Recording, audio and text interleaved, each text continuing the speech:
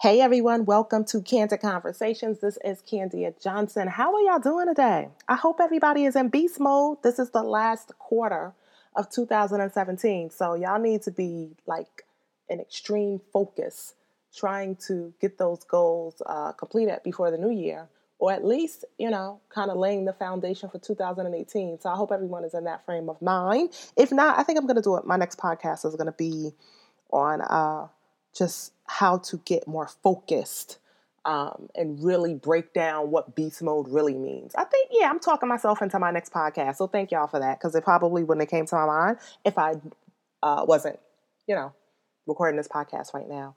But today, what I really want to talk about is what happens when you're financially strapped, right? What happens when you're stuck in between being bad, bougie, brilliant, but you're broke? Okay? Like seriously, what really, really happens?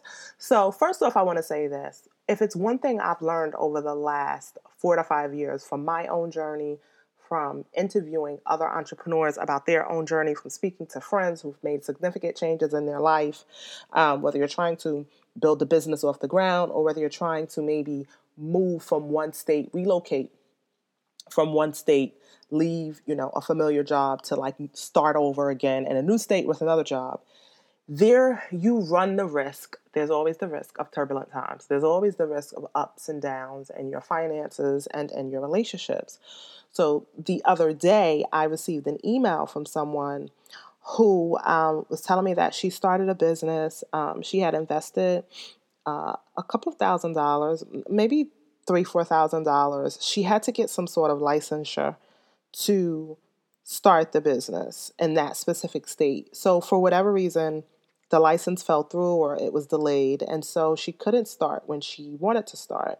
And she was broke and she wanted to know some ideas or suggestions for making money online because she didn't want to go back to her 9 to 5.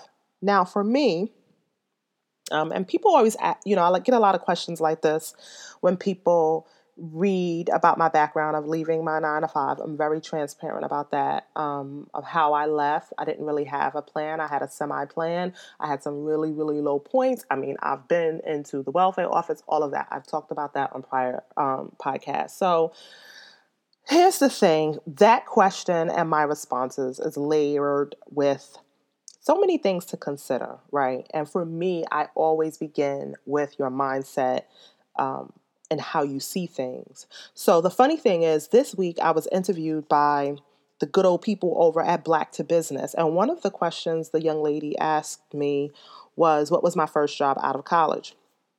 And my first job, I graduated with a degree in public relations. My first degree is in public relations. My second one, I have a master's. And so my first job out of college was working as a sales associate at the jewelry counter for Lord & Taylor department stores. Lord & Taylor department stores, it's headquartered in New York City, but it's kind of like the luxury it's been like around for a while, and it's kind of like luxury department stores, right? And so that was my first job. And I remember when I got out of school, my mom and I were shopping one day, and I said, "Ma, I'll be back." She thought I was going to the bathroom or something, and I walked into the HR office to fill out an application, and the young lady said to me, "Can you interview right now?" So I'm like, "Sure, okay." So I interviewed, and I got a job right on the spot. And I remember walking back out. I was so happy with my little paperwork. And I was like, "Ma, I got a job." She's like, "What?" Because she's still on the sales rack, okay, not paying me any attention. Her child could have been kidnapped. She don't care. It's the sales at Lord & Taylor. She was focused on that. And she's like, "What? You don't have to get a job." But my mindset, even back then, and Lord knows I had much to learn, my mindset then was that I just couldn't sit around and do nothing. I could not sit around with my mom giving me money, right? I don't know. I just couldn't do it.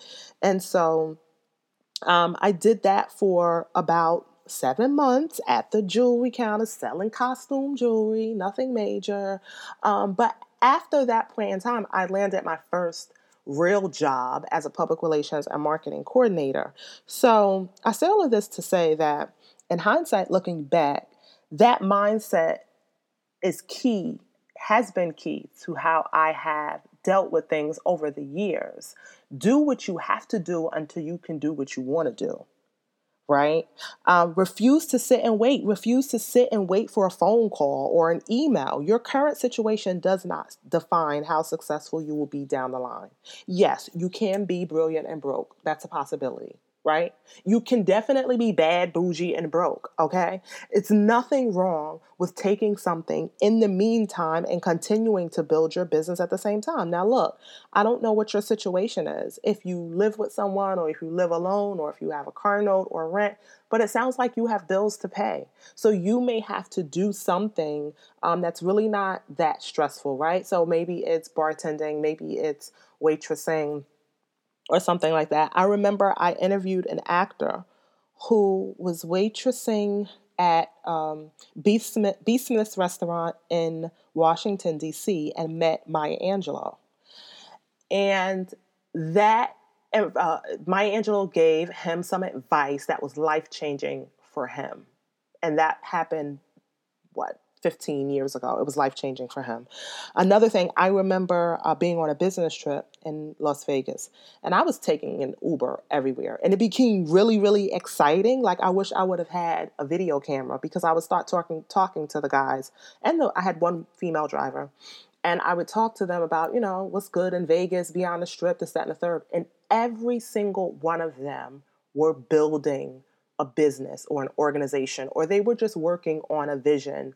And Uber was just for in the meantime. And one guy that stuck out for me was a man. He was from Russia. He had only been in the United States, I want to say 3 years maybe. He had taught himself English by watching the soap operas.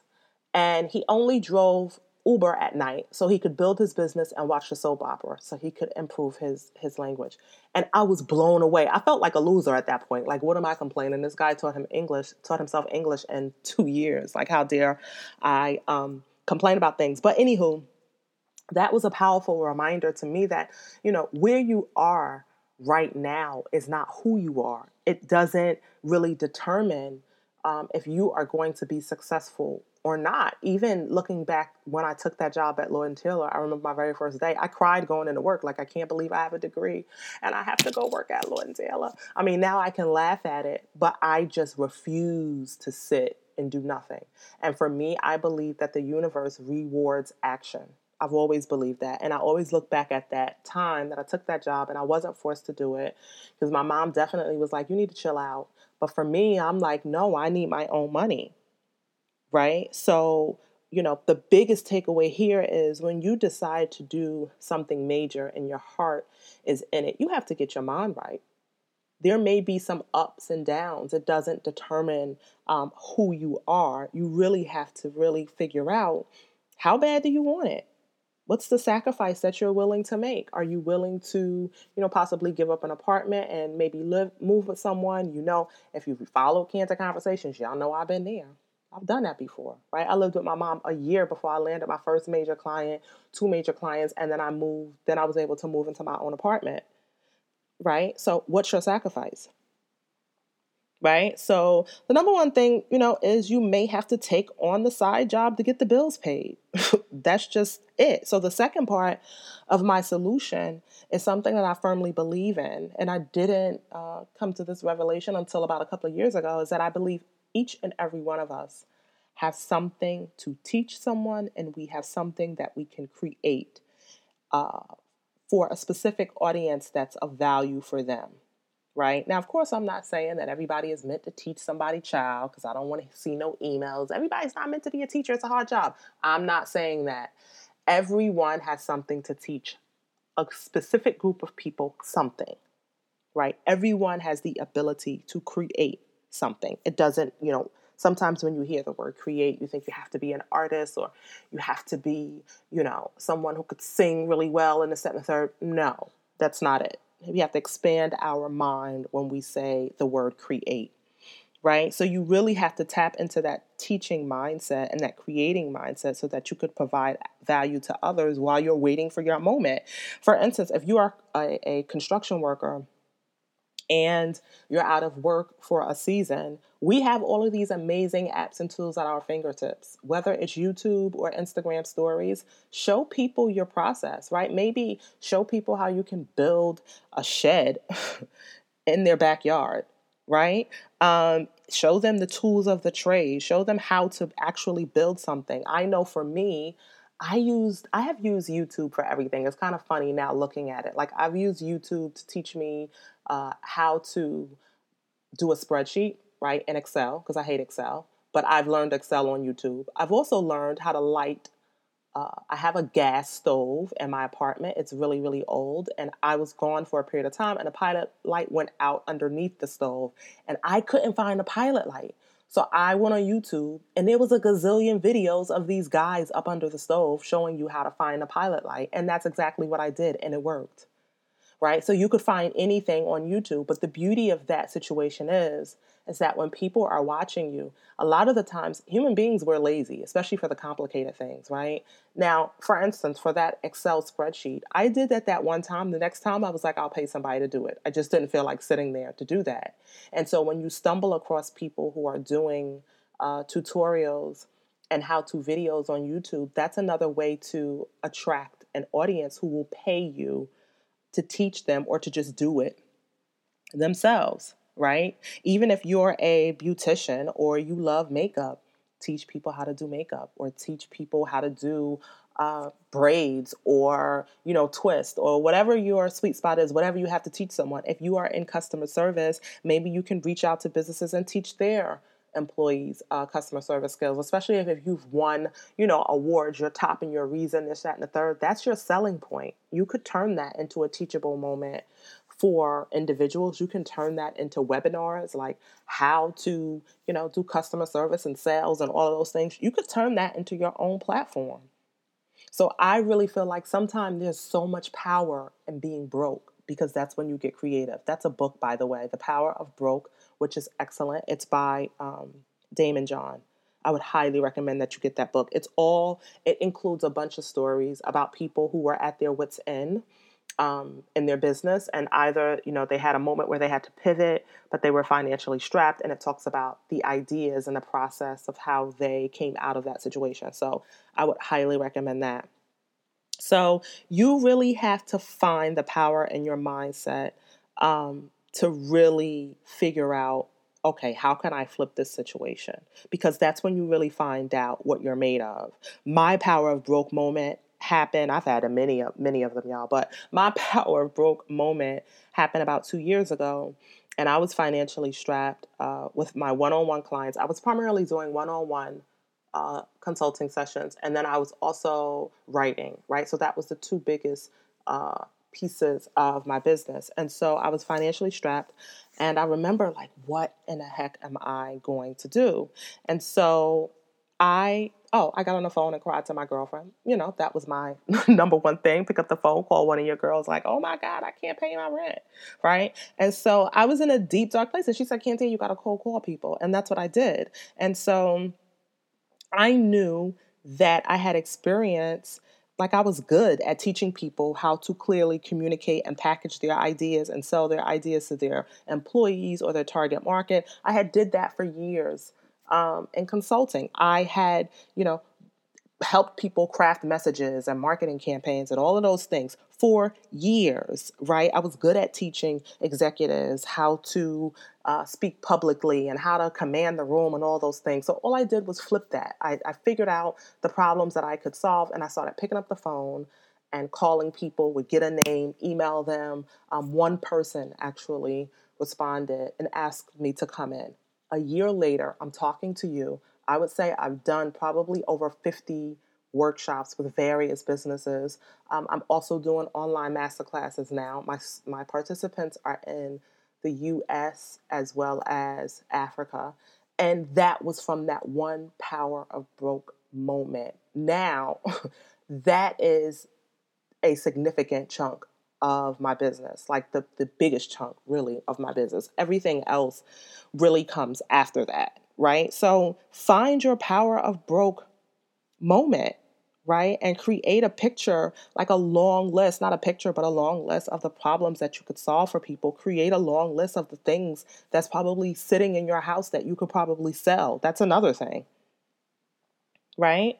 So again, figure out what you can teach someone and figure out what you can create. And I have to say this, hello, I did not have anything ready when I reached out to these businesses. I had an outline of things that I could teach them. I had some success stories of how I did this, while I was working in corporate America.